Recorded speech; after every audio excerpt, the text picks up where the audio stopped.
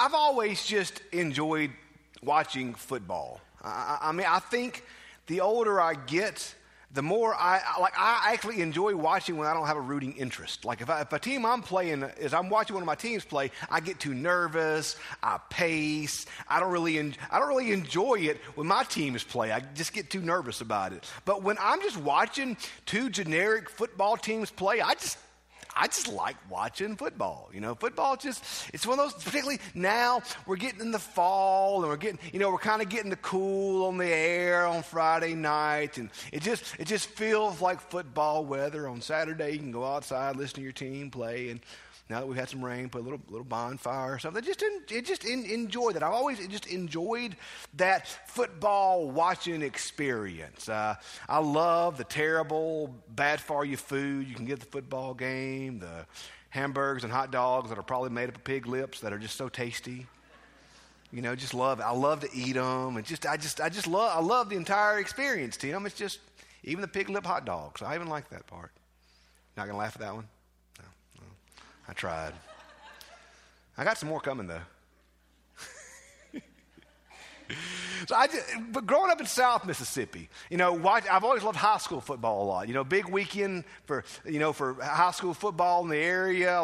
Most of our teams won. Richland didn't, but Madison Central and Germantown and MRA and everyone. Hey, we had lots of good victories this week. And growing up in South Mississippi, in that southwest corner of the world, I always like watching teams play. And one of my favorite teams to watch play football in South Mississippi was South Pike.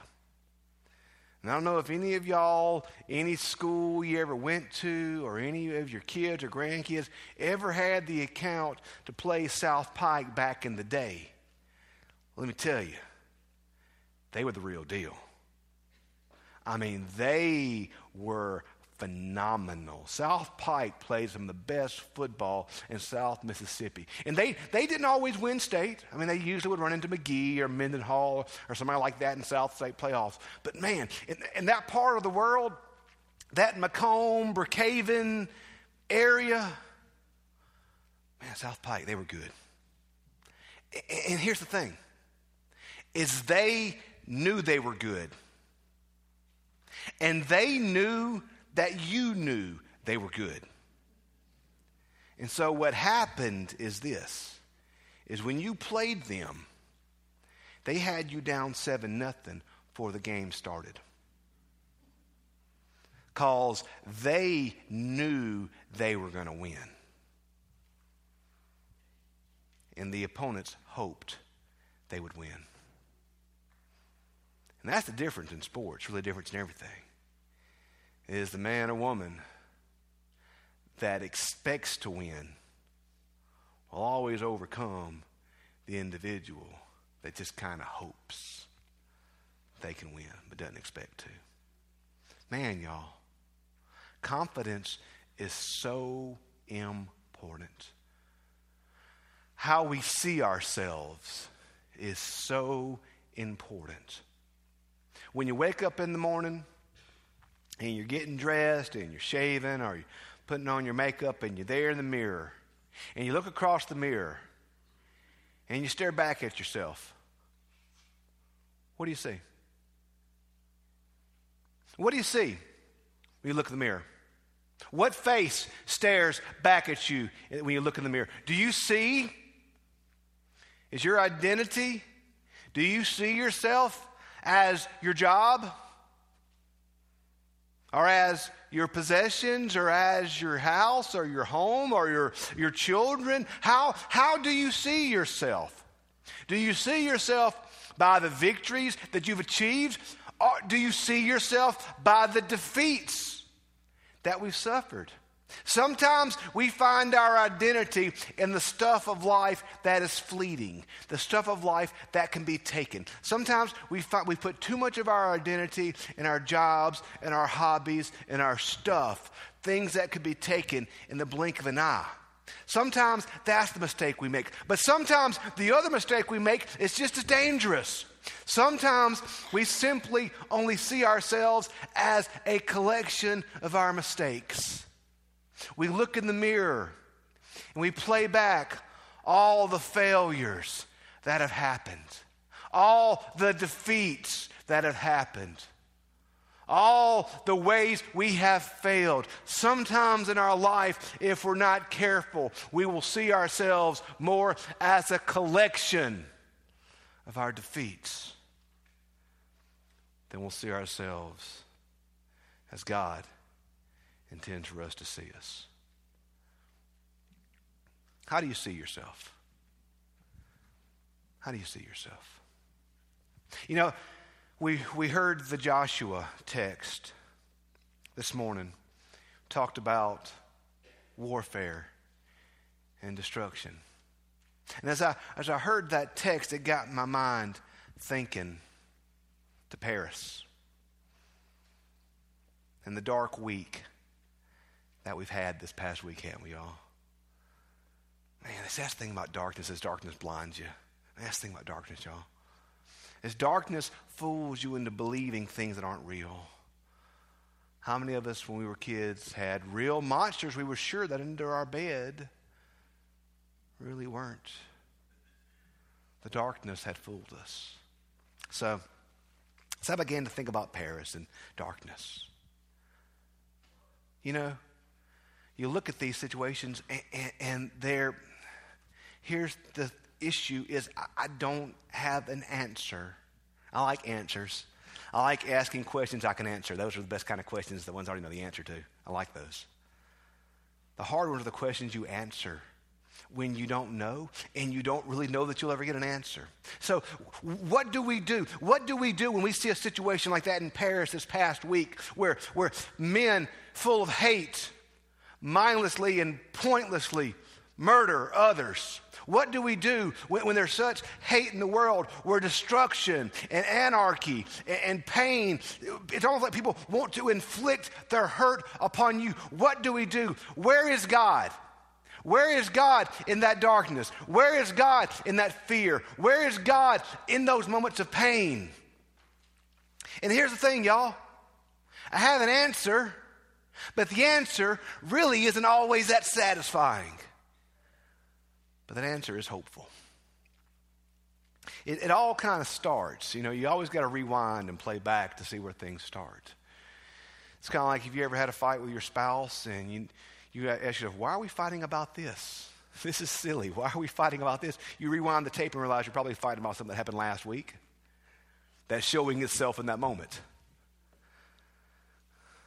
We live in a fallen world.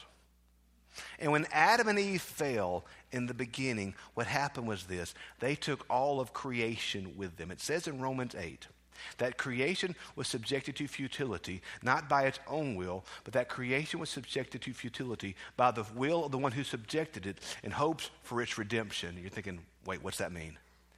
This is what that means. When Adam and Eve fell, when they went tumbling down like the walls, they took all of creation with them. Terrorism is not in God's perfect will. Pain and death and loss is not in God's perfect will. Sickness is not in God's perfect will. Cancer is not in God's perfect will. So see, the effect of the fall affected everything from the human heart to creation, to everything. That's why the Bible is so adamant that there will come a day when there will be no more sickness, pain, and death. There will be a day when things will be restored. There will be a day when God will set it right like it should have been, like He intended it to be, like it was before sin entered the equation. When sin entered, it corrupted everything from the human heart to creation, to everything. We see it in Isaiah where it says, in eternity, the lion will lay with the lamb, and the child will stick his hand in the snake hole and not be bitten. Nowadays, if the lion lays with the lamb, somebody's getting free euros. I mean, that's just not the way it works in life. When the child sticks his hand in the snake hole, now the child gets bit. But there will come a day, y'all.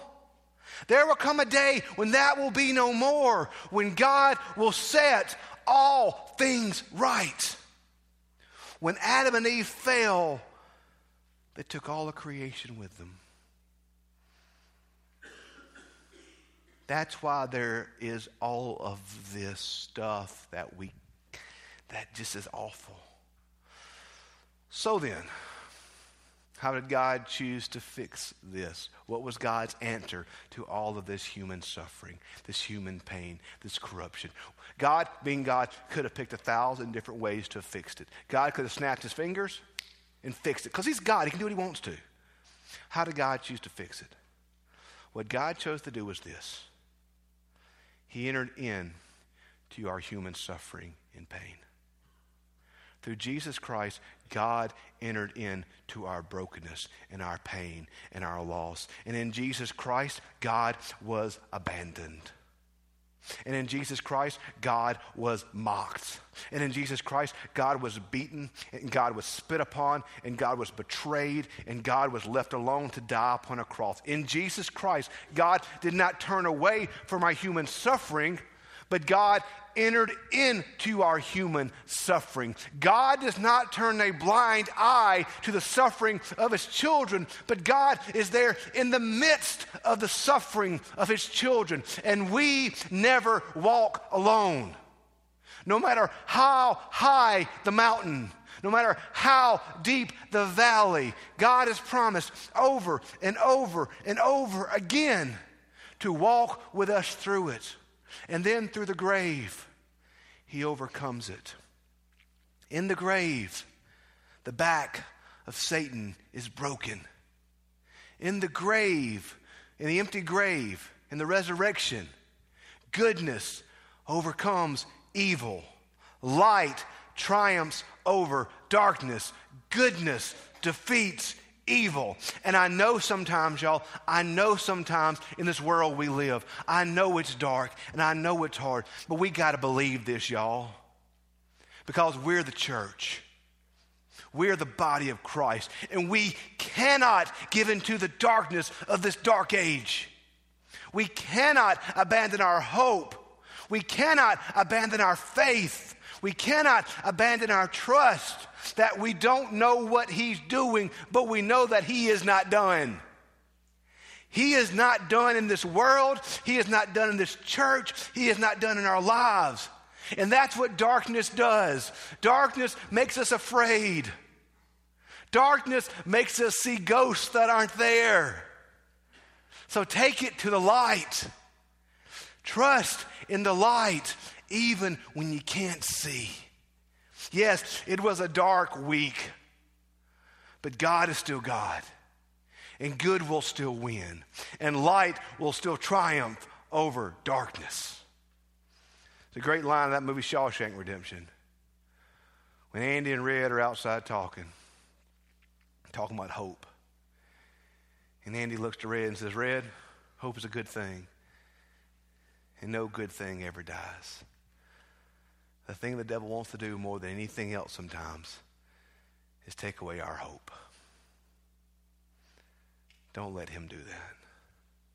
We are Christians. We are the church. We are people of light and hope. How do you see yourself? Who are you? See, we see in this Hebrews passage, we see this. We see that the Bible says that he has made the sacrifice for us, this permanent sacrifice, where no more are sacrifices made, but now, through the sacrifice of Jesus Christ, we are forgiven. And we can enter into God's throne room of grace. How do you see yourself? You are more than a collection of your past mistakes. In your mind, you may have a continuous loop playing of every mistake that you've ever made. Well, God's taken the scissors and cut that tape up, because he doesn't see you in the light of your mistakes. He sees you in the light of his child. Jesus Christ has paid it all for you, and you are forgiven through the work and the blood and the cross and the empty grave, through the work of Jesus Christ, you are forgiven. And hear me, church, this is big right here. You need to get this point. This is one of those things you need to get. If you have to do one thing, if you've got to do one thing to make God love you, to make God forgive you, then what you're saying is that Jesus Christ didn't do enough. If you've got to do one thing to make God forgive you, then what you're saying is that the work on the cross and the work in the grave was not enough. It's not Jesus' efforts plus your efforts equal forgiveness. It's Jesus equals forgiveness. Our response is not to earn it. Our response is to claim it. You don't have to make God forgive you. If you've got to make God do something, then you're saying intellectually that Jesus did not do enough. And we know that that is not the case. We know that through the cross, as the writer of Hebrews says here, and through the empty grave, that Jesus Christ has given us access to God's throne room. Do you live with the confidence of being God's child?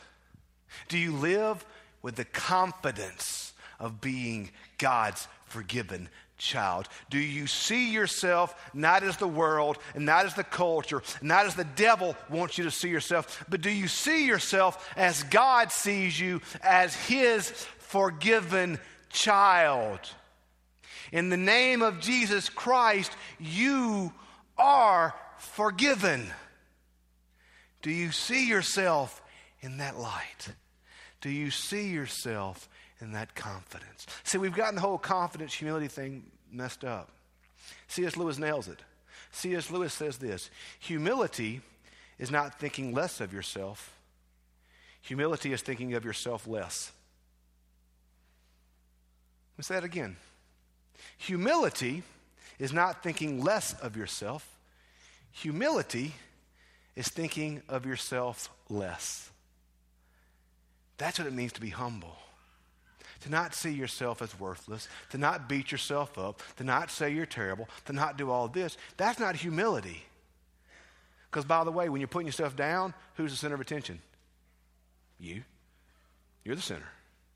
Humility is not putting yourself down. Humility is properly seeing yourself as a forgiven child of God who wants the attention to go to their Savior. You have the confidence to boldly enter God's presence. The world doesn't want you to know that. The devil doesn't want you to know that. Your own subconscious doesn't want you to know that. But it's true. You are his. So this morning, how do you see yourself? Do you see yourself in light of the work of the cross and the resurrection? Or do you see yourself through the eyes of your failures, through the eyes of your stuff, through whatever?